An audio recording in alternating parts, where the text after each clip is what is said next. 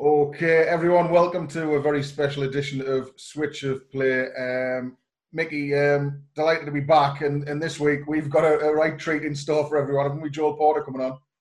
Yeah, it's going to be a cracker, I think, probably what he would say. I think we've got to be really grateful because he's getting up really early to do it for us.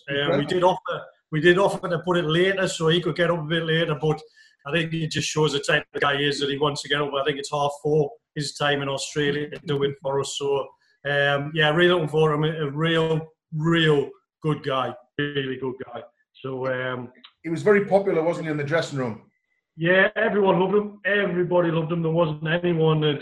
I mean, you have the odd spats with people and arguments, but he's just the type of guy that most of the time he's got a smile on his face and he's a pleasure to be with.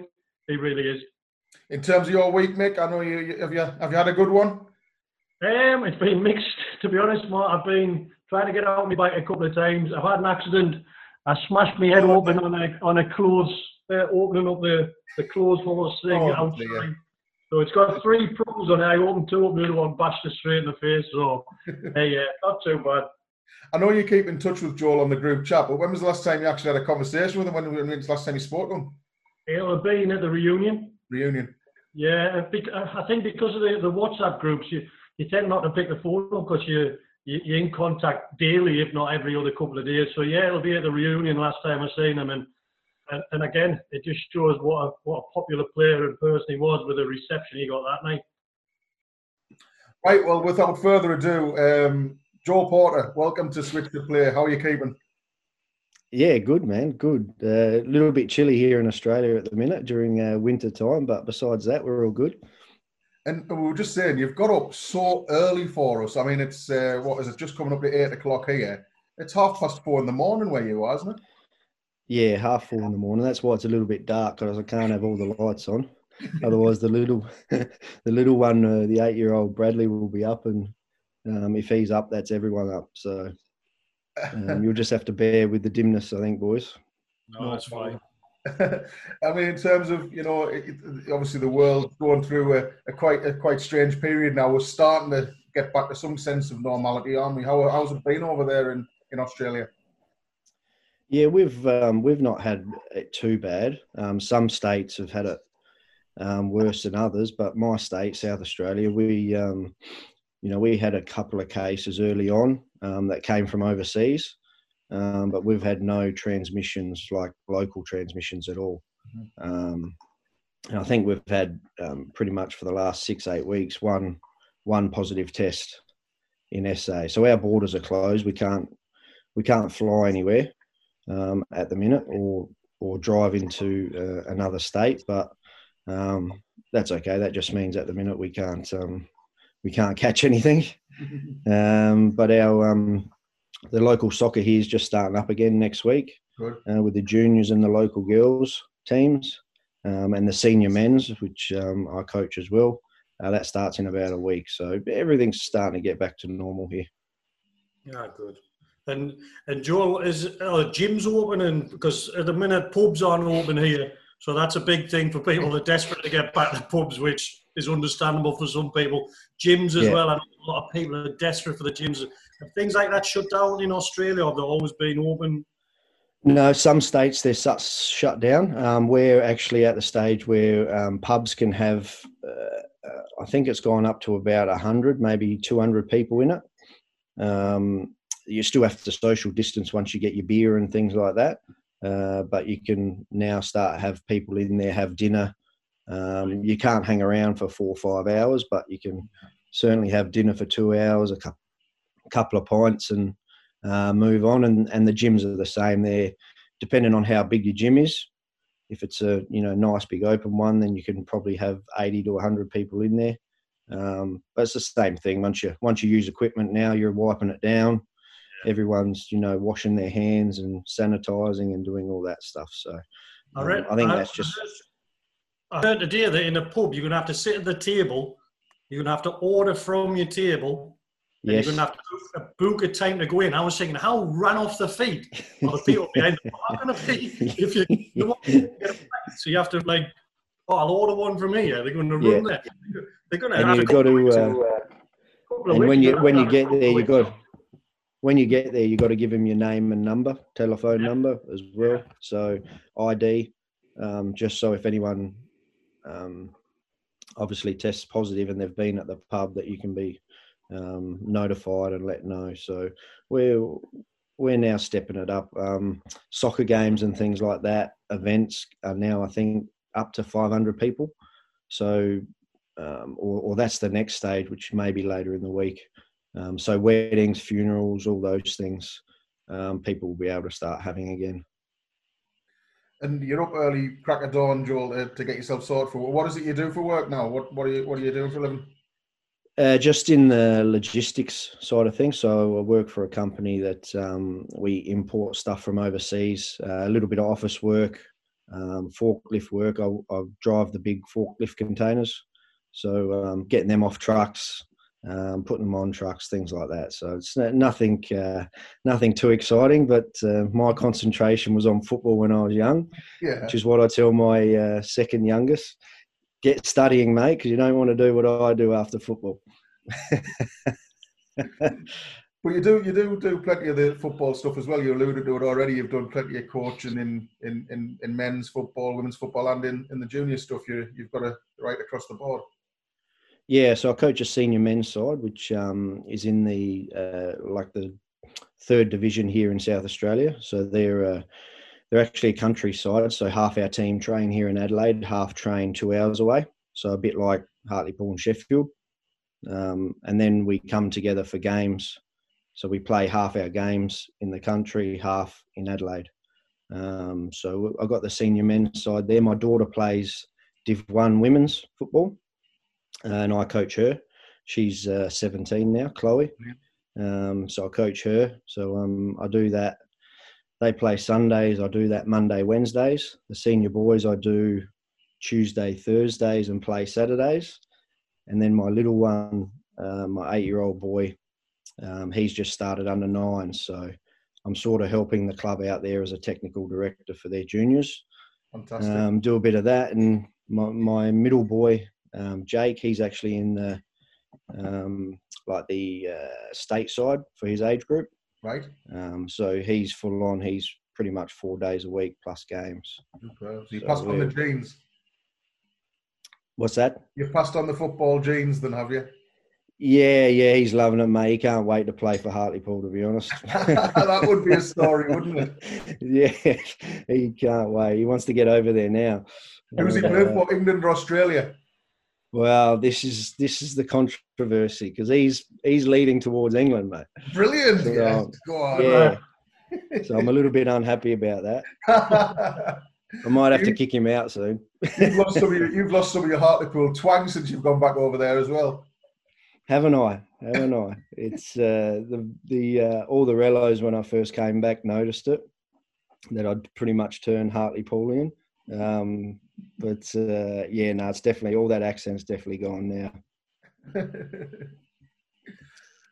I mean, Mickey, what was he like? What was it like when Joel first arrived at Hartlepool? What memories have you got of the Joel Porter arrival?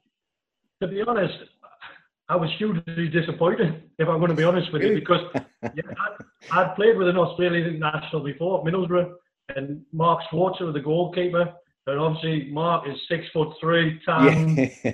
I was thinking, all these Aussies are the same. They're going to walk in. He's going to have long hair. He's going to have isn't the whitest Australian I've ever seen.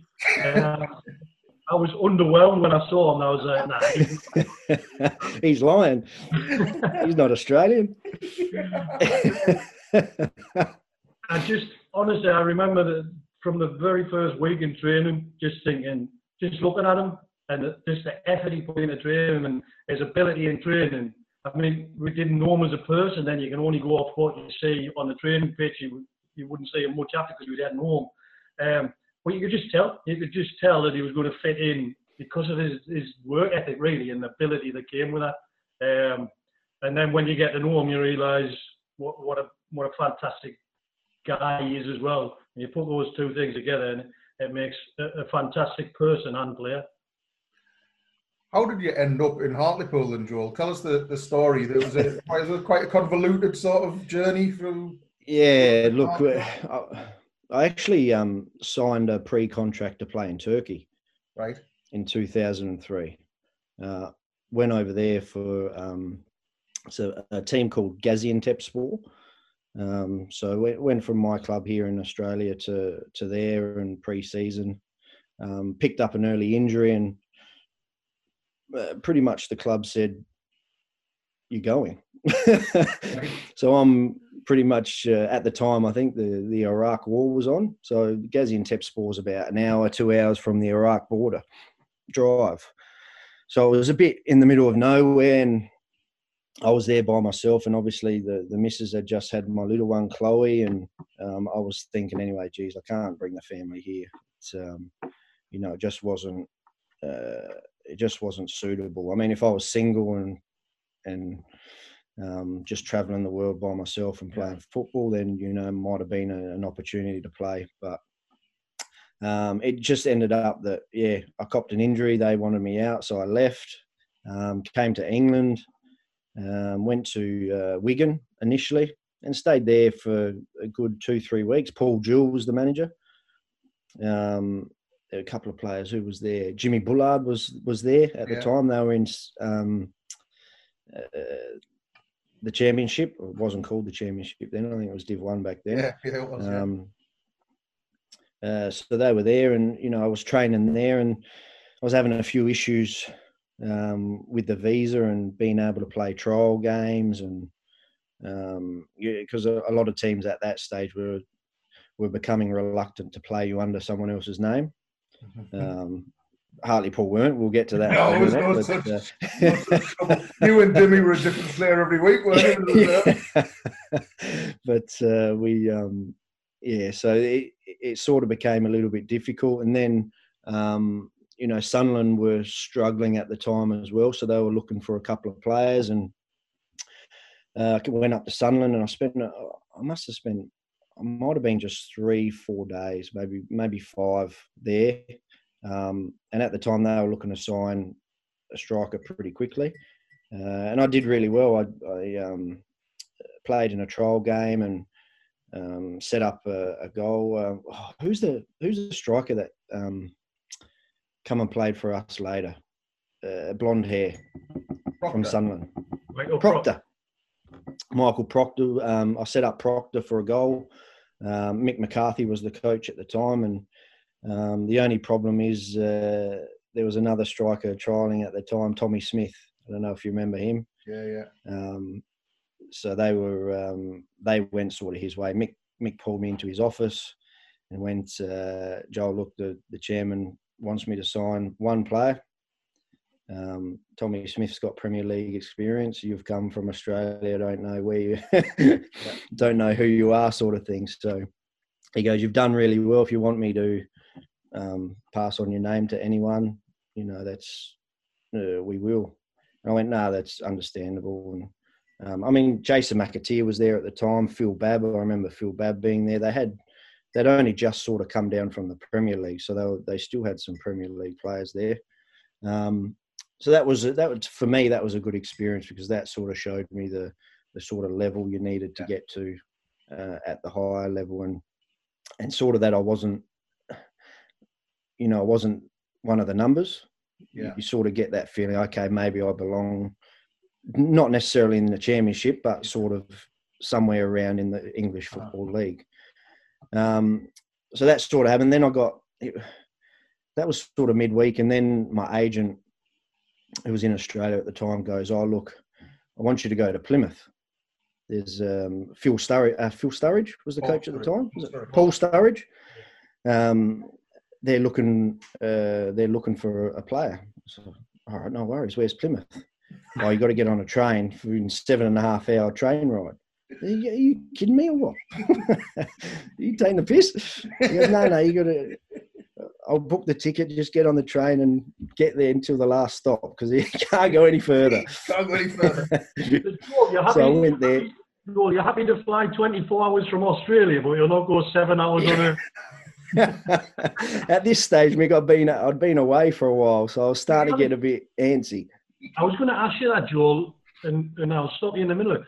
Did it ever get to the point where you thought, nothing's going to happen? Did it ever? Did you get to the point where you thought, I'll just go home, or? Yeah, that's it, pretty much after Plymouth. So I got to Plymouth and played a trial game up front for them, and again did fine, did pretty good, and then sometimes you think some coaches maybe make excuses for not signing you anyway. But Paul come and said good things, and he just said, look, if you're a left winger, I'd sign you. But you came as a striker, and I got plenty of strikers. So at that stage, then that's when I went, well, why the hell is my agent sending me 7.5 hours on a train? Right? I've been away from the family. Meanwhile, like, my daughter's only 3-4 months old, so starting to do all that. Got the missing the missus and everyone else. So that's when I rang. After that, I said to my agent, look, book a ticket home, mate. I've been here that long. There's issues with the visa, obviously. Then, I'm getting so close, yet no one's willing to take that jump. He goes, yeah, no problem. So anyway, next week, meanwhile, when I was at Sunderland, Alan Ball took me for a couple of training sessions because he was involved with the club. And obviously Alan Ball was good mates with Martin Scott. Kevin Ball. Kevin Ball, sorry. Yes, Kevin Ball. Yeah, I knew you'd get that. I'm bad with names. Kevin Ball. So he's good friends with Martin Scott. So in the meantime, he's mentioned to Scotty, we've got this white Australian. Did all right. Are you looking for a striker? And they said yes. Anyway, little known to me, I didn't know where Hartlepool was. So my agent goes, oh, yeah, we got one more for you. I said, I'm done. I literally said, I'm done, mate. I can't, every time because I wasn't, if you're doing bad, you could understand. But, as a player, you're looking at other players and you're going, okay, I'm not any worse off, or it just wasn't happening. And I said, look, mate, I'm done. I said, no. He goes, come on, one more. I said, all right, where is it? He goes, Hartlepool. I said, all right, well, I've never heard of that, but right, where is it? And he goes, do you know where Sunderland was? Yeah. He goes, about half an hour from there. I hung up on him. I didn't answer his call for about 2 hours. Sat there in the little bed and breakfast. Anyway, I eventually answered. He goes, come on, mate, one more. Do me a favour. He goes, because the agent at the time had Dimmy as well. Dimmy Konstantopoulos, the goalkeeper. So I went, he goes, I've got a Greek goalkeeper there as well. Once you get there, you'll have someone to stay with, and you'll know one of the boys and all that. And I went, I've got to think about this, man. You've got to be, because the flight was from London. So, you're talking a 2-hour train ride compared to another 7.5. So in the end, I went, all right, one more. So that was Saturday night. So Sunday morning, I caught the train, got off at Hartlepool, got a cab to Seaton Carew, the old bed and breakfast at Seaton Carew there. Got there, and Dimmy was there, Ryan McCann was there, and another young Australian Adelaide boy who was trialling at the time. He actually hurt himself. Adam? Van Dommel. Adam Van Dommel. He's actually still playing here in the local leagues, so I see him every now and then. He was there. So there was the 4 of us there, and got there the Sunday night, and then on the Monday came the training and walked in, and I remember feeling very intimidated because the change rooms were really small at Maiden Castle there. Yeah. So walking in, and then there was no seats. So I remember just putting my bag in the shower area. Where was the captain? Come on. I was probably having a cup of tea or coffee. I just want to know how you turned down a club in Turkey because it was close to Iraq, and then you were happy when you landed in Hartlepool. Well, maybe the war thing, mate. I don't know. I apologise if I wasn't very welcoming on that first day, Joel. I really do. No, you do. You sort of understand it as a player once you get signed and you're involved in, because at the end of the day, it's a business. Someone else comes in means someone's taking your job. But once people earn the right and the respect and all of that, like you said, Mick, if you come in and do the right things, most of the time the players turn and accept you and want you to be part of the squad. But if you're not doing the right things, that's when I think you get a little bit alienated and get a little bit pushed to the side, and it becomes more difficult. So for me, coming in with the right attitude and doing the right things, and like you said, you see me training hard. That just wanted to be my, my sort of background. I wanted to be known for that I'd work hard no matter what, be there and do whatever I needed for the boys. And I sort of trained that Monday morning. I think it was with the Resies, because you guys might have had a Tuesday game coming up, right? The senior side, and then there happened to be on the Monday night one of them silly cup games where they put the Resies in, just a local. Yeah, the Durham. Not the Johnston Paint Trophy one, but the next one down. Yeah, the Durham Challenge Cup, whatever it is. So I went there and I played under, I think it was Philly Turnbull. Yeah. Wasn't he got another mention? Yeah. And we ended up winning 6-0, obviously. I set up young Appleby. He scored a couple of goals. Jack Wilkinson, was it Jack Wilkinson as well? Yeah. He scored a couple of goals, and obviously I set a couple up and scored a couple. And Philly Turnbull got a ride up in the local rag, and we were laughing. Who's this player? We were laughing at the time because I think James Winter almost got a move on the back of Dimmy's stretch in the reserve. Yeah, that's right. That's right, because Dimmy was involved as well. Going back to Appo that you mentioned there, Joel. Appo, eventually when he left football, he decided he wanted to be a plasterer. So when Humps was living up here at a cottage up on the way to concert near Lanchester, he needed some plastering work doing, so he said, Appo, can you come up and do me plastering? So he went, yeah, leave it with us. So Appo's come up and he plastered the whole front room. And Holmes went, I walked in, I was like, bloody hell, he's actually done a good job. And he was quite taken aback. But then he realised there was no sockets. He'd plastered it. He just plastered everywhere. There's no sockets left in the house. That sums Appleby up, that, doesn't it? That's brilliant. Can I ask Joel? I think people will be interested. When the train's pulling into Hartlepool and you're getting in that taxi to Seaton Crew, what were your very first? Yeah. What were your thoughts as the taxi's taking you to Seaton Crew? I bet it wasn't. I bet this will be home for the next 6 years. I'm sure that wasn't. But what were your first impressions? No, it was about October, so it wasn't sort of cold, but it was, it had a little, especially on the seafront there, it had a bit of a chill to it, the old wind. And then going along and, it's obviously different to the south of England where, the buildings and all that are obviously maybe a little bit newer and things like that. But to be honest, I was concentrating on the football. I really wanted to play in England. And at the time it was like, okay, this is the last one. This is definitely the last chance. Yeah. So if it doesn't happen here, then, I'll be going home and obviously find a club back home again. But, the rest is history sort of thing. And it was probably now I look back, the best decision I ever made, taking that train back up to Hartlepool.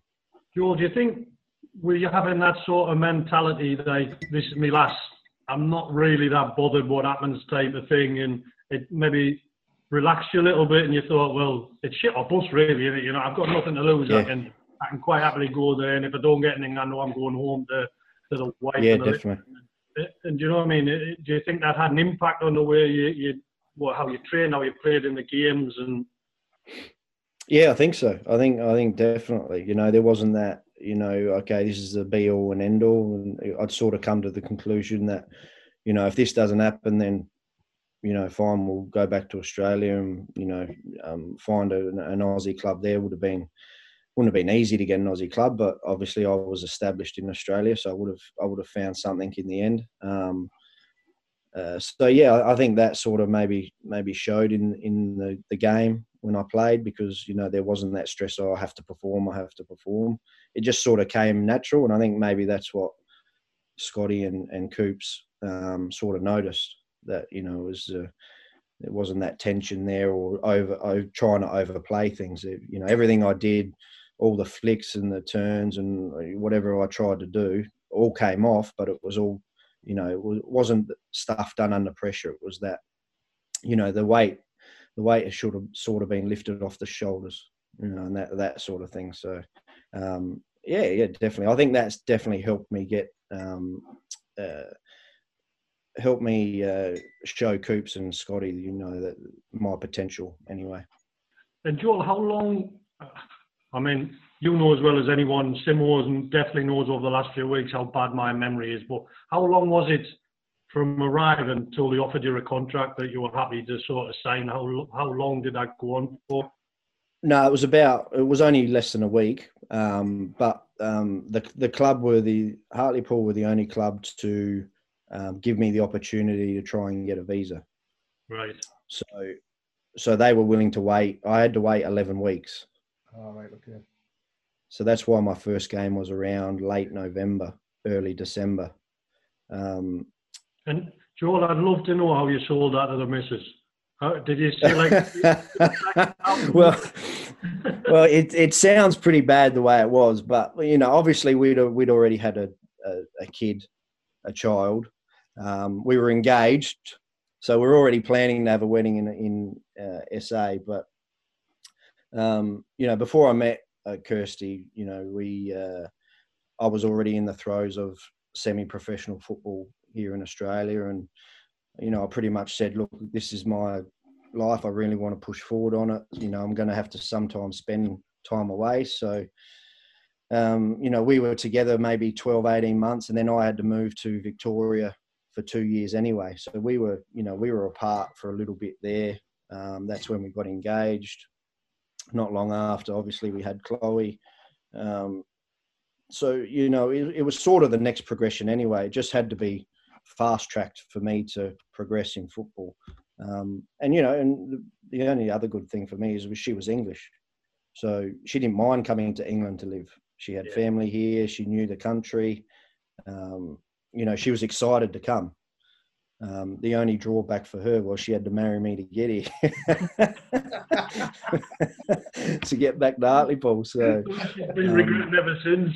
Yeah, but she reminds me every morning, mate. Don't worry about that. But so they said we want to sign you. So I thought great, and then my agent told me, you got to fly back to Australia, get your visa, and then you got to get married, sort of thing. So when was it? I think who'd we play that first game? It was Peterborough. No, it wasn't Peterborough. Red team. On your debut? Yeah. Swindon. Was it Swindon? You're testing me now. I should have looked that up, really, shouldn't I? That should have been Jack Wilkinson. Yeah, mate, you're not doing your work again. Surprise, surprise, eh? No wonder I reckon it was Swindon because Jack Wilkinson played. Swindon, definitely Swindon, Joel. I remember that. Yeah. You're a good memory, mate. The goal near the end to make it 2-0. Yes. Yeah, I remember that. Yeah. So prior to that weekend, on the Saturday, I flew back to Australia, got my visa stamped in Canberra, pretty much had no sleep, flew back to England, arrived on the Monday, got everything signed, sealed, delivered, signed the contract by the Wednesday, and Coops wanted me to play on the Saturday. And then the rest is history. I did okay that game, and then we had the FA Cup against Burton Albion the following week. Oh, that's right. And then Tinks set one up for me on the platter, and it was just a tap in, and from there that's pretty much how my Hartlepool side sort of started. And then that first 6 months was really difficult. It was a really good start, obviously, but then the transition of football, you know, training every day, sometimes 2 games a week. You know, my body and my mental side of football wasn't prepared for that. Which when I look back is probably why I was sort of in and out of the team that first 6 months, because you'd have highs and then lows, and there was sort of a reputation, I think, around you at the time, Joel, of you being almost unselfish to the point where it was costing you. Do you know what I mean? There was times where people were saying, "Why hasn't he had a shot there? He's tried to find a teammate," and it wasn't until possibly, you know, later in that season that something just clicked with you, and then it all just went from there, didn't it? We all thought the shooting was crap. That's what we thought it was. He just kept... Well, it wasn't. You know, in training, you only had Dimmy and Jim Provitt in goal, mate, so it was easy. During games, we actually had proper goalkeepers we had to do. That was always part of my game. I was just very unselfish, and you're right. I had to sort of get my mindset out of that, because, you know, to be better in the English game, and especially you had to be selfish at times, you know, and it wasn't. You had to find that balance where you were selfish, but still, you know, a good team player, and finding that balance, I think, took me, like you said, a good couple of months, 6 months, and then the turning point was that that Bristol City goal in the playoffs. You know, that's the playoffs over there. Everyone asks. It's hard to explain what the feeling's like. You know, it's really difficult to. It's just a different type of game, and when you do something in those games, people never forget them. You know, it's people that have been at that game. I've got a young lad who coaches with me at Flinders Flames. He's from Hartlepool. Right. So I met him coaching against him, and he goes, "Are you Joel Porter?" I said, "Yeah." Yes. He goes, "I've got a shirt here. I want you to sign it." And he pulled out a Hartlepool shirt, and at the end of a game, it was an under 15 girls game, my daughter's game. He goes, "I've moved here. I'm, you know, lifelong Hartlepool fan." And now he's coaching with me. But he remembers he was at that game. You know, he remembers all of those, and he brings up moments that I sometimes forget. So, it was just a.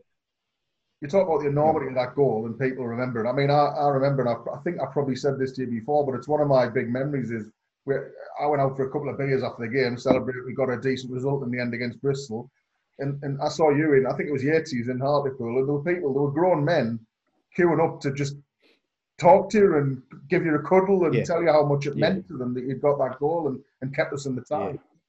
Yeah, I didn't pay for a drink that night. It was good. Never. Come on now.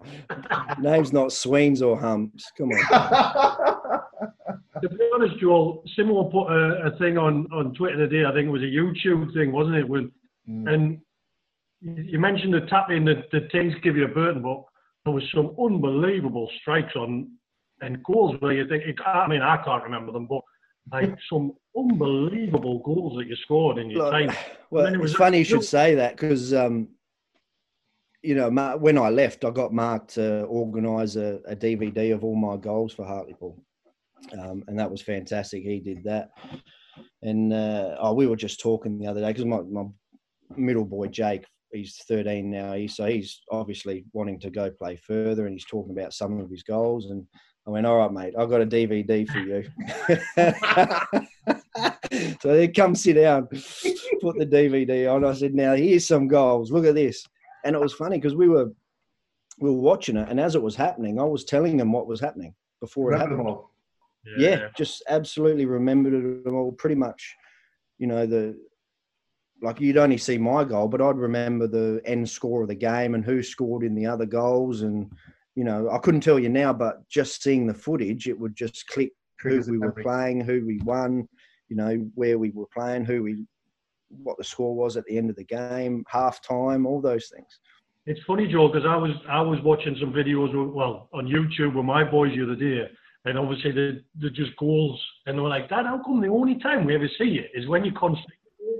I was like, "Well, I didn't score many, but I didn't go and celebrate either when the lads scored."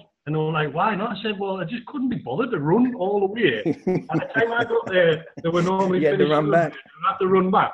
So I used to just turn around and probably like high five Dimmy or whoever was. Dimmy, yeah. They were like, but like, that's the most enjoyable part of it. And you couldn't even enjoy that because the calls are like miserable git as it is.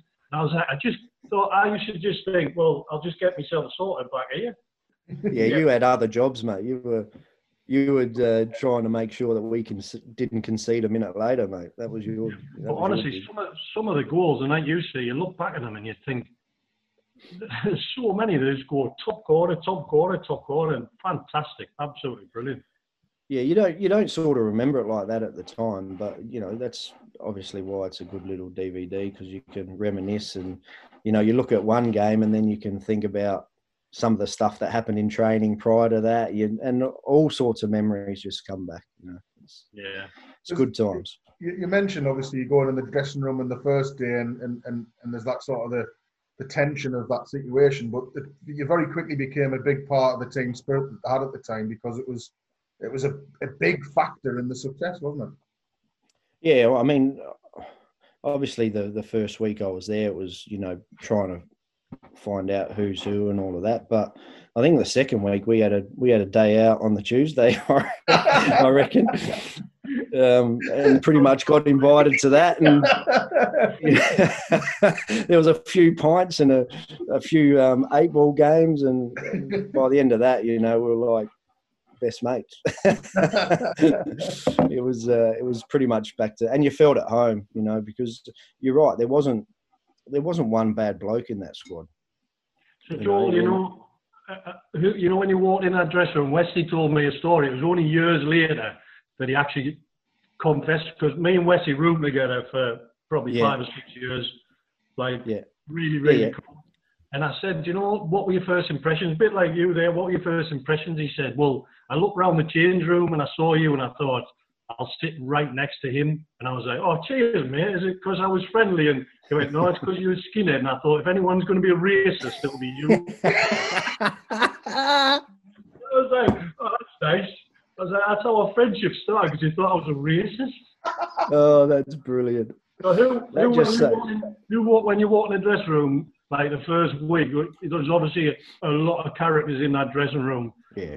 Like your first impressions of certain people, who do you think I've got to keep an eye on him, or he's a joker that I need to be aware of?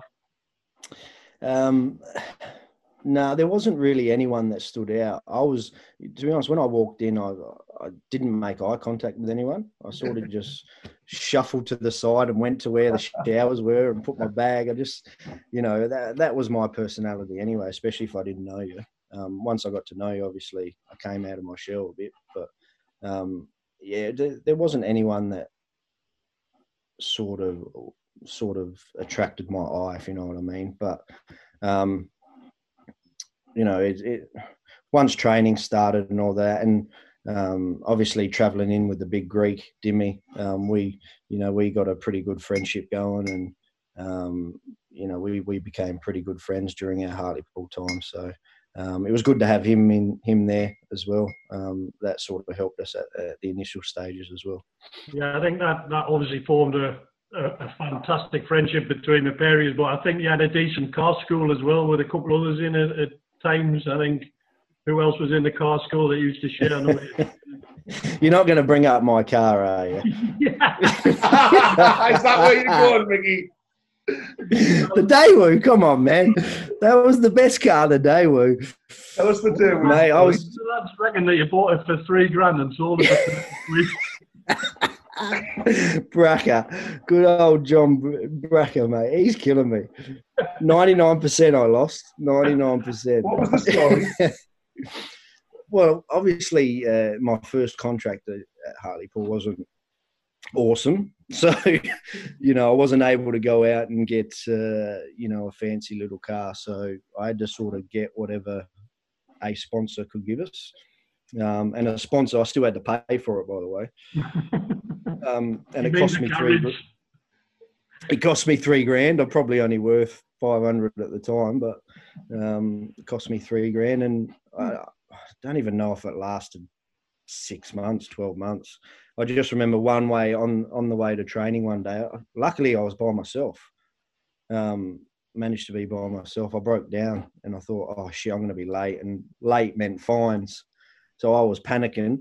I'm thinking, oh no, if you miss a whole training session, it's like £100 or something like that. And I'm just, oh God, here we go. So I'm trying to ring boys around and rang Trigger and said, oh Trigger, have you left yet? He goes, no, we're just about around the roundabout. I said, oh good, because I'm on the left-hand side, the car's broken down. He goes, yeah, no worries. And obviously Westy pulled up with Trigger and I jumped in with them and got to training, and then obviously had to buy a new car because I was devastated the day we had gone. But I'm thinking, I'll get £500 for it. That's all right, no worries. The bloody tow truck comes. Oh yeah, we'll take it away off your hands for £30. Are you serious? I went, all right, just take it, mate. Just take it.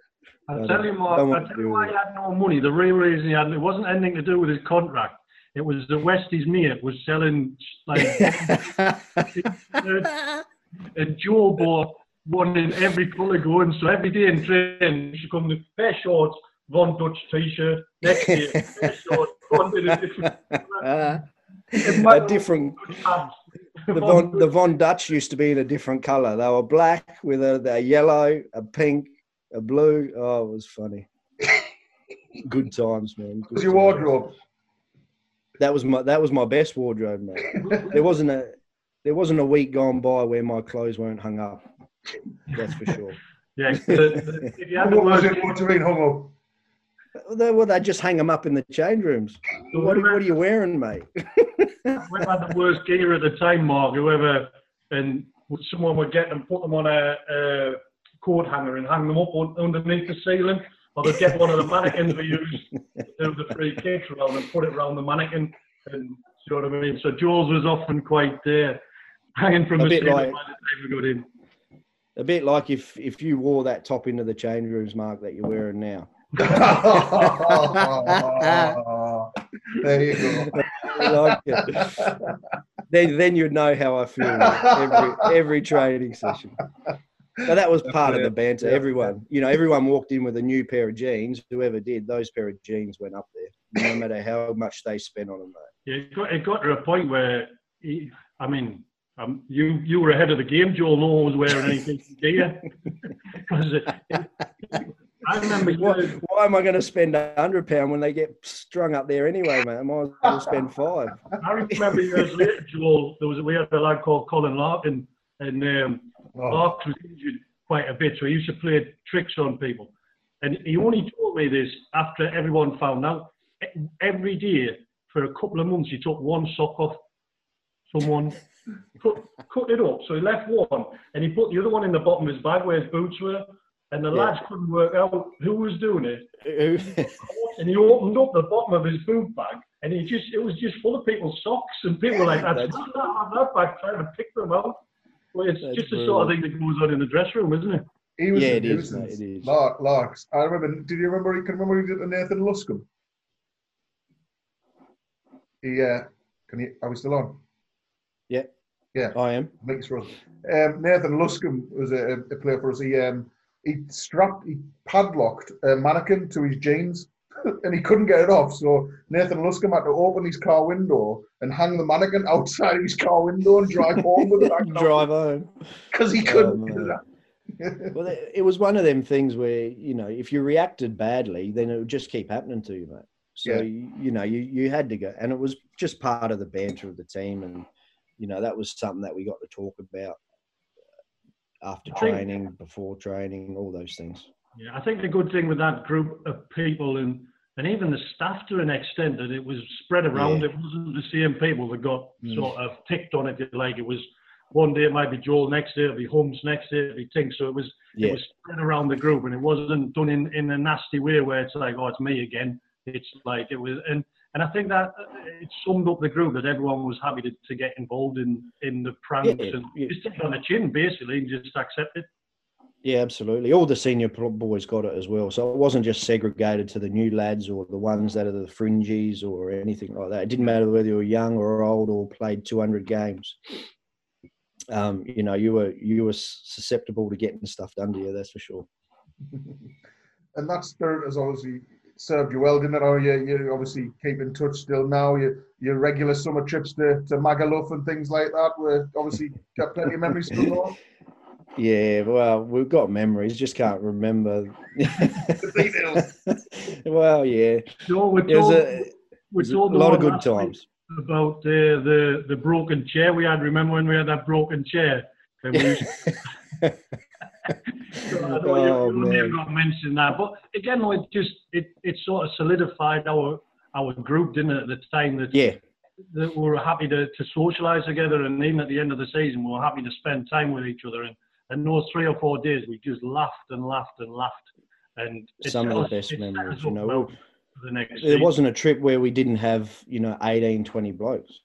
Yeah. You know, we'd go there and other teams would go there and there'd only be 3 or 4 from each team. You know, we were at Dakar and we had a strong squad of 20. You know, it was like a training session, except it was drinking.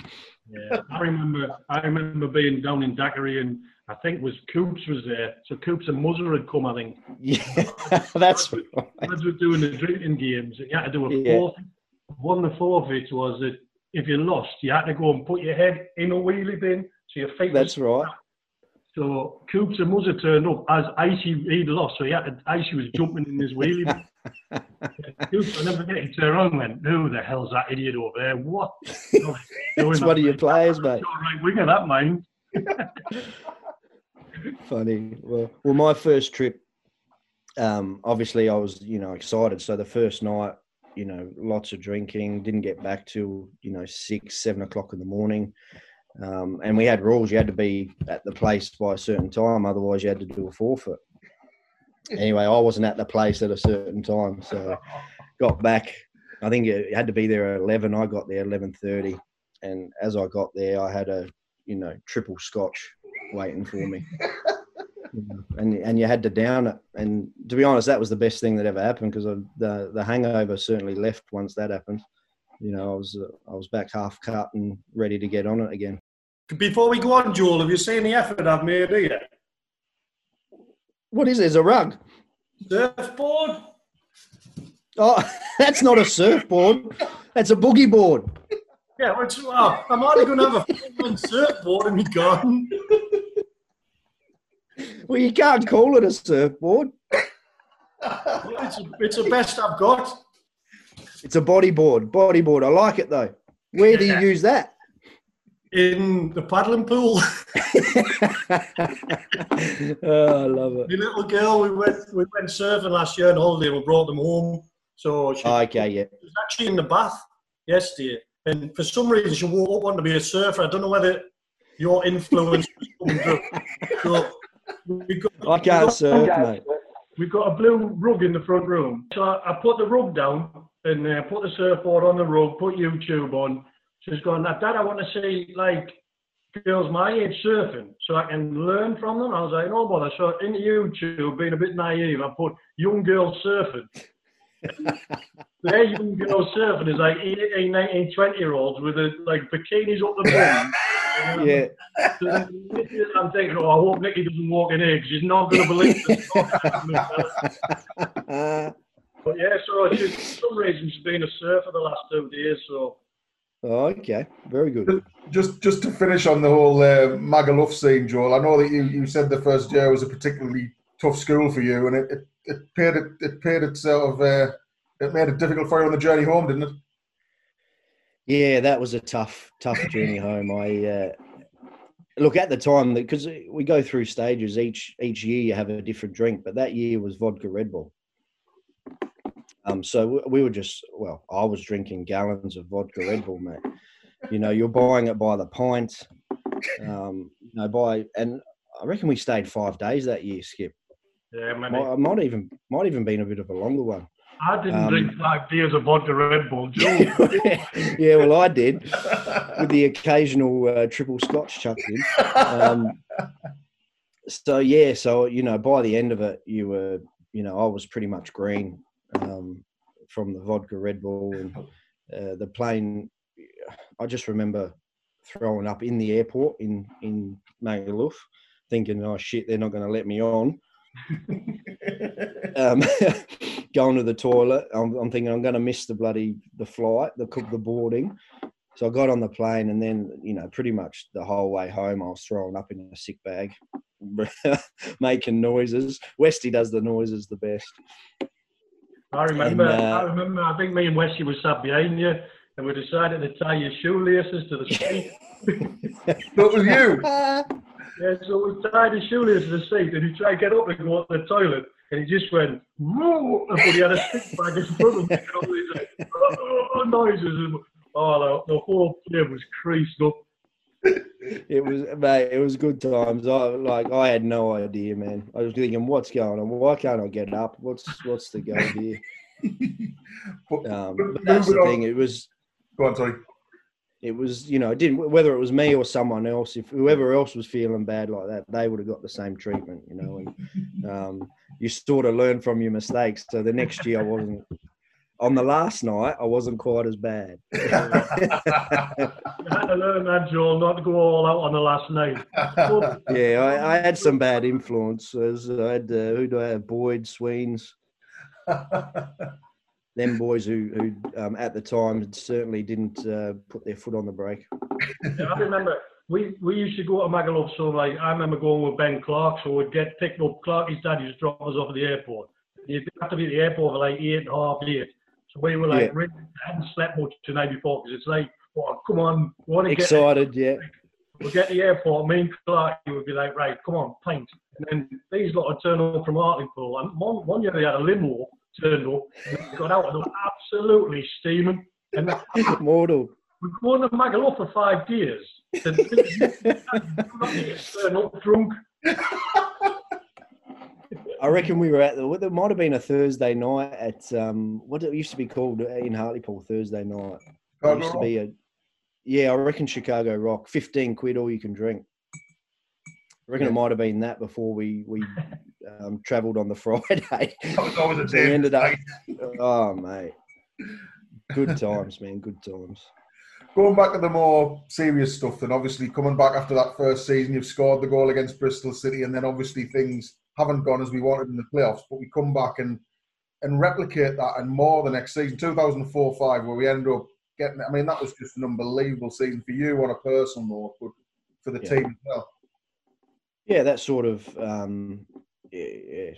gave sort of brought me to the fans at Hartlepool that year. It wasn't an easy start to the year because I remember starting and doing okay and then getting dropped, and spending 4, 5, 6 weeks out the team and on the bench on occasions, and travelled to Oldham thinking I was in the squad and get there and Coops doesn't even call my name out. I was looking at the kit man, Darky. This is Darky, isn't it? The kit man. Yeah. I remember looking at him and he looked at me and, just shook his head and went, "No, I've not got your kit ready for you, mate." And that was a tough time. I remember thinking then, geez, okay, maybe it's things aren't going the way I thought it was going and all of that. And I didn't make it worse by pulling you for the commentary that day, did I? No, mate. No, I think we win. I remember Betsy. Betsy came. Yes, I remember. Yeah, Kevin Betsy. He was with us at the time, and then he left and went to Oldham, and pretty much that day he scored 2 or 3 goals that day, and I think we ended up losing 5-1 or 5-2 at Oldham. But the next game we played Doncaster at home, and that pretty much turned my season and career around at Hartlepool because I started on the bench. We were 1-0 down, and me and Jack Ross came on at the same time, and he put a cross in. I scored a header. I remember, and then Matty Robson put a ball in behind, and I chipped the keeper, sort of thing. And we ended up winning 2-1. And pretty much from that time, that's when Coops had a bit more faith in me, and I might have an off game, but he'd still play me, sort of thing. So That's sort of when it turned for me. I remember you saying before when we chatted that was one of your favourite goals, I suppose, for the Doncaster goal, the second one particularly. Yeah, the second one. Yeah, that was a good feeling, that one. Yeah, because I had a bit to prove that game, because I wasn't happy that I was sitting on the bench either and not being part of the squad. And the boys were fantastic as well, because they celebrated really hard. They obviously felt for me in that situation as well. So it was just good times. And then the season just rolled on, and the game against Sheffield Wednesday in the playoff final. It's one of them things you can't explain to people, mate. I always tell people I'm Aussie as Aussie, but when that national anthem was being played, I wanted to sing it. Yeah. It's just a weird feeling, and a great feeling. It's stuff you're never going to forget. That season, though, when we went to Cardiff, Joel, I mean, that season, one of its famous points was the partnership that you struck up with Adam Boyd. It was just almost like there's partnerships all over the field, but you two, you seem to know where each other were going to run every single game. Yeah, no, well, we even played some reserve games together before, because Boydie was in the same boat. He was sort of in and out the squad prior to that year as well. So in the Rezzies the year before, we played a fair bit in the Rezzies together when he come back, because he went on loan somewhere, didn't he? Boston, or was it? Yeah. And then when he came back, we were, we were together in a few games in the Rezzies, and then there was always a good understanding there, but it sort of just grew. And I think if you look at that season, and Boydie scored close to 30 goals, I scored I think 14. Yeah. Out of those 44, 45 goals, the combination would have been at least 2/3 in some aspect. Yeah. Whether he was playing me or I was playing him in, or it was just I was making a run for him to be able to receive it, or he'd make a run and then I'd get it, off someone else. And we just sort of knew if he went one way, I'd go the other. And to be fair, I think the lads playing sort of knew as well. It's made it easy. They knew they could play a ball, and that it would stick, or if they played into me, Boyd would make a run, and vice versa. So I was going to say that, Joel. I mean, especially for the lads at the back, and especially for me, if there wasn't sort of anything on, or we hit like a channel ball just to get them turned, 9 times out of 10 you would turn it into a half decent ball. You know what I mean? You were willing to do that side of it. I mean, Boydie, not as much, but no. You were so unselfish in your running, that you would turn a lot of balls that sometimes would even go out for a goal kick or for a throw in. You would keep all of the ball, and then your link up would come from there. So you were an absolute dream for us at the back, because if you've got someone like you playing against you, it's a nightmare, because they never give you a second. They always close you down, always trying to put you under pressure. And we just used to think, what, we'll just put it in a channel sometimes, and Joel will turn it into a good ball. And like I say, we were confident if the ball went up there, that there would probably be a chance come from that. And then there was, when we wouldn't score them all, but there would be a little link up, a little trick, a little flick, and it was absolutely brilliant. And sometimes you would just be playing and think, we'll get them the ball and we'll score goals. Which is a great situation to be. Yeah, I think that's what it was. That was my game, getting into those areas and chasing them down. And Boydie's game was getting it to his feet and let him do his work in that scenario. So we sort of had those two assets, if you want to call them assets. And it made it good for the boys, obviously wanting to play us, and made it difficult for oppositions to defend. And although they were assets for us, I could also link up play, and Boyd could run in behind as well. So we had that option to switch and swap as well. But obviously we sort of knew our role. I sort of knew that was my thing, to sort of get in behind and make those runs and make it difficult. And there was a lot of trust that, I'd make the run, that Mickey would play it, or the left back, Matty Robson at the time would play it, or Bracker, or even Humps when he went back there. You had the trust that if you made the run, they would put that ball in that situation for you. So it made it easy to make the run, that's for sure. I think I was watching some of the goals the other day, just of that season, really. And there's some brilliant goals, balls from midfield from Tinks, into strikers, little 1-2s, little giving balls around the goal, little combinations. And you look and you think, no wonder the fans enjoyed it, because there really is some cracking football being played again, some good players, and the ground's full, and they're coming expecting to see some quality football, which luckily enough, more times than not, they got. But the quality of some of the goals that season was fantastic. Yeah, we had a good balance all over the squad. You know, we had obviously Strack in the midfield, who was that, you know, steadier and ran the midfield. Tinks, who would be able to play them balls, and, you know, Sweens, the box-to-boxer. You know, I remember being out wide and not even thinking and knowing, you know, if it went out wide, I'd cross, Sweens would be in there, along with whatever other striker. You know, you didn't have to even think. You knew that Sweens would be making that run. You know, we had Butler out wide on the right, Humps on the left. So we had, sorry, that's my alarm. So we had, you know, we just had good balance. And then we had the boys that, you know, the squad boys that would come in and fill those roles, like Trigger when someone was injured, or the young boys, Stephen Eystead. And, you know, we just had Bracker, Clarkey playing as well. You know, we Westy at the back. We just had good players all over. And not just good players, just good people, you know, and that made it so enjoyable to play. How frustrating was it, Joel, on the back of Cardiff and obviously the club getting to the pinnacle of where we thought we were going to get to, and then wanting to build on it? Not just for you as, you know, just not for the club, but for you personally. The next couple of seasons were quite testing, weren't they? Yeah, for me personally, because I actually did my knee in the Sheffield Wednesday game, not knowing it, but so that's pretty much why I came off. I tore my meniscus, and then, you know, meniscus is an easy fix, but I had 3 operations on it because the 2 times the doctor didn't get it right. So, you know, that sort of killed my next season. On the back of that, you know, there was so much expectation that we would make the top 6 again, if not automatic promotion, because of the boys that we brought in and the year we had previously. And things just didn't go anyone's way that year. It was just a real difficult year. No matter how hard we tried, nothing went for us.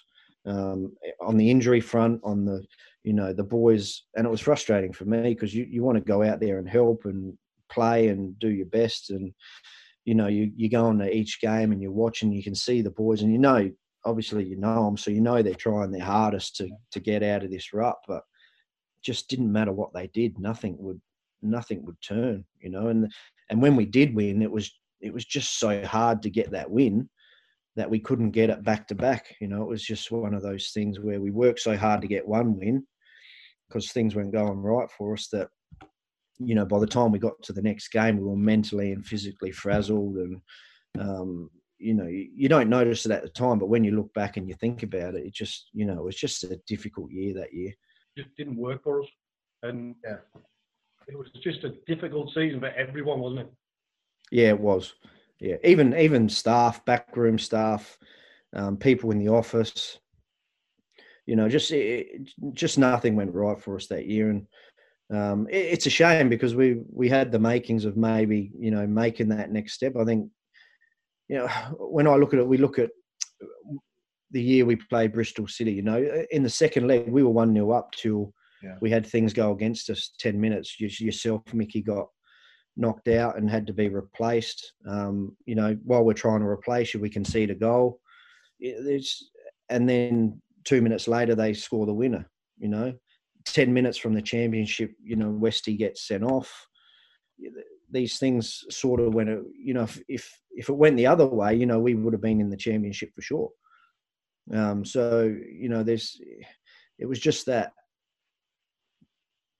I guess, that feeling that, not that we knew that we were going to sort of make it that year, but we had the opportunity with the players and the squad we had to have more of a successful year. Just nothing went right. You know, we had key injuries. Bordy got injured that year as well. So, you know, me and Bordy out both with a knee. You're talking, you know, from the previous year, 40 goals. You know, that's hard to make up in in a season. But the boys tried hard. I think we fought to the end.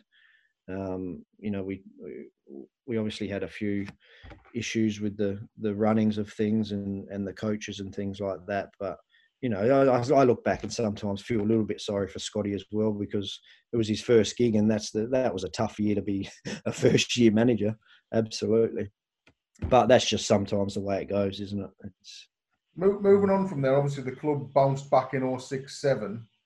But again, you were sort of battling with the injuries a little bit as well. It was the back end of the season where you came good again. But then once you got back fit towards the end of that season, I remember you saying to me it was as fit as you'd ever felt. Yeah. So that promotion year was another good year, good feeling. We got the feeling back at the club. Yeah. It was different. It was still tough. It was still, we were still battling to get the wins and fighting for the whole year to get that promotion. But I think in the end we deserved it. I picked up another knee injury on the other leg in about October, November, I think it was, maybe November. And then that set me out until I think it was March. Yeah. Before I even got back. So myself, I didn't have much of an impact that year. But, we had good quality. Richie Barker came in, scored loads of goals. Andy Monkhouse came in. They helped us get promotion with all the boys around us. And, that was a good year. And we sort of got ourselves back to, because we had a League One squad still. So it's not easy to go down and bounce back up. So it sort of showed the quality that we had. And then, just starting to rebuild my fitness. And then the next year, that was a tough year for me, because I was fit, strong, ready to play, wanting to play. And in Danny Wilson's mind, he had it that I was, the third string striker at the time. So my role was pretty much on the bench, and when someone was injured or suspended, that's when I would start. And once the other two strikers came back, they pretty much played. I can't remember the other striker. He was from Tranmere. Can you remember him, Mick? Ian Moore. That's him. Yeah, because he's Ronnie Moore's son, isn't it? Yeah. Is it Ronnie? Yeah. He wasn't there very long, was he? He didn't settle. No, he was just there for the 12 months. And it's funny because that year I actually, in about January, February, I actually pulled Danny Wilson and said, "Oh, look, let me go back to Australia, mate. You obviously, you're not playing me, which is fine. That's great. I've got interest from Australia. There's a couple of teams that want me back there. Can you let me go?" And I pulled Russ as well, the director. I forgot his last name. Russ Green, yeah. Russ Green, yeah. I pulled them together and said, "Look, it's frustrating for me. I can't just be in this position. Do you mind if I go?" And they were like, "Yeah, if you can go." But at the time, I don't know if you were aware, Mick, but I think I come and spoke to you about it. But the chairman wouldn't let me go. Yeah, because I was on a contract, and I had that I had that clause where the club's got the option to keep me on. And actually, I wrote a heartfelt letter to the chairman and said, "Look, I'm from Australia. I'm not getting a go here. I've got interest at home. I've now got the two kids, so I'm just looking at maybe going back." And in the end, the chairman made a good decision because the following year I had a really good year again.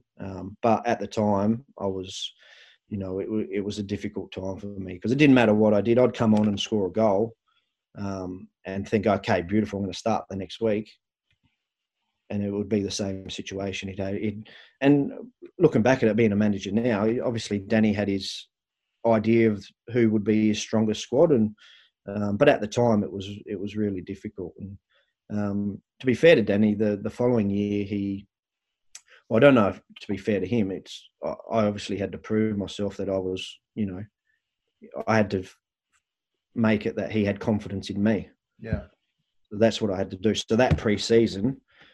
My last year, I, worked as hard as I could, did everything the best I could, trial games, all of that, and pretty much before the start of the season, Danny pulled me and goes, I can't believe your attitude. You know, I know you wanted to go back. The chairman said no. Most other players would have chucked their toys and their dummy out and, you know, wouldn't have done anything. But you've knuckled down, done the right things, tried to get fit, being patient. And he rewarded me, and he started me that year. And my last year, I think I ended up scoring 24 or 23 league goals that year. Yeah, wasn't it? Yeah. How did you find it was mental toughness then, Joel? To think, well, not to wilt and just say, oh, he's not playing me. I'm not being allowed to go home. You know, bollocks to that. That's what I tell all the young boys I coach now, mate. It's not your ability, because there's lots. Your ability is the same as everyone else, mate. It's that mental toughness on being able to take the knocks, you know. And it's not just one knock. You know, your knock might last for 12 months, like it did with me. You know, are you going to be one to go, right, well, that's it and move on? Yeah, I tried that, but I wasn't allowed. So I had to find the next best thing for me. And the next best thing was to knuckle down and try and get my spot back. And that's the hard thing. And then obviously at the end of 2008-9, as you said, you had an unbelievable season that year, and you left as a hero from Hartlepool. And must have been a tough choice though, Seaton Carew or the Gold Coast. Look, at the time it was the right choice, you know, at the time. But now looking back, I regret it loads. Absolutely. You know, yeah. I wish I'd stayed and, you know, had another 3 years and maybe got a testimonial. And, you know, with England, the jobs, as in within football, are so much more, and there's more opportunities. Whereas back here in Australia, it's just very difficult to find jobs at the highest level, because we've got 10 teams, mate. You send a lot of pictures of you in your swimming pool, Joel. You were regretting it then, were you? No, that was good, mate. The first 6 months here on the Gold Coast, we were like Man United. We were travelling by private plane. We'd have massage tables on the private plane. We were doing everything. The owner at the time, Clive Palmer, was, you know, spending the cash, and I thought, well, what a great decision this is. You know, this is the weather's good. You know, we'd have to train at 7 a.m. because it would be, you know, 35 degrees by 10 o'clock where we were staying. So you had to have your training session done by then. So pretty much your whole day was free to do whatever you wanted to do with the family and all of that. And it was just awesome. And then it turned and went to crap. He wasn't a soccer or a football person. So once things went bad, once we lost our first game, I'll tell you a story. About the 5th game in, we were undefeated. So when we'd travel around Australia, it would be private jet. When we did our pre-season games, all private jet. Yeah. So I went to Newcastle and we lost by a private jet, and we lost 1-0, I think it was. So we went back to the Gold Coast. And before each game, we'd have a meeting, who's in the squad, and then, oh, by the way, meet in the usual spot behind the airport, because you don't do check-in or anything like that. It's just nice and quick. No, we've both got private jets. You don't know how to regularly fly from Newcastle. You boys know what it's like in the private jet. And so we're there, and on the Friday, the coach, Miron Blyberg's going, right, okay, boys, this is the squad. We need to be at the airport this time. Make sure you're at Jetstar to check in. And we're looking at each other going, hey, Jetstar? We don't travel with the public, mate. We're private jets. What's going on here? And we looked at him and said, Miron, what? Is the private jet getting serviced, or what's the go? He goes, no, he's pulled the private jet now. So we literally lost one game. We were still top of the table, right? We lost one game, and he pulled the private jet, and then we played out the year, and we probably should have won the league and all of that, but there was a few other things happening at the time, and then the following year he pulled the physio money. He pulled all the massages, the doctors, all that. So he pulled that money out. So we had none of that. And then it just sort of spiraled down. And by the third year, he'd been kicked out and wasn't the owner anymore. And we got taken over. And the federation then defuncted the club.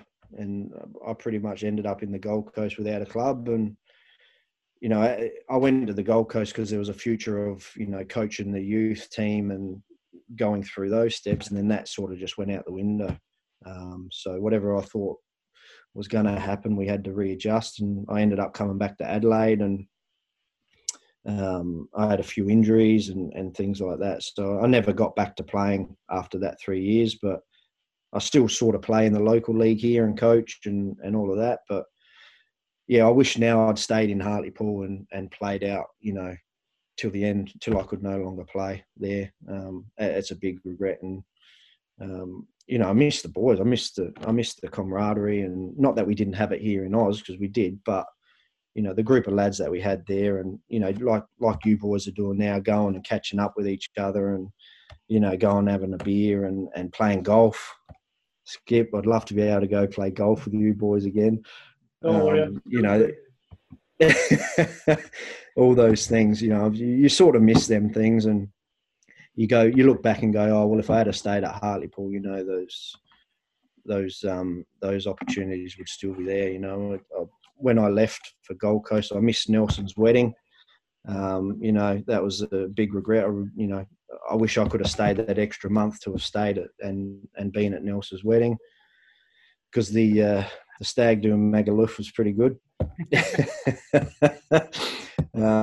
Just all them things. But that's what, sometimes you make decisions at the time and you look back and you wish you'd done it a little bit better. But just looking back at Hartlepool, then, Joel, I mean, you've obviously got ambitions to coach and things like that, and if there was an opportunity arose in the future, you're so popular at Hartlepool, has there been opportunities in the past to maybe return, and would there be something that would be interesting? Well, I think I spoke to you. Obviously I keep an eye on it, and obviously know there's been a few, issues, and obviously going down to the non-league and all of that. And I contacted you a couple of times about, put my name forward if they need some help and, want something different, obviously being in Australia and coming from there. And, I would love the opportunity. I don't know if it's the right time now or it was the right time back then, but, if the opportunity ever arose that, would help Hartlepool, because, it's not good seeing them where they are at the minute,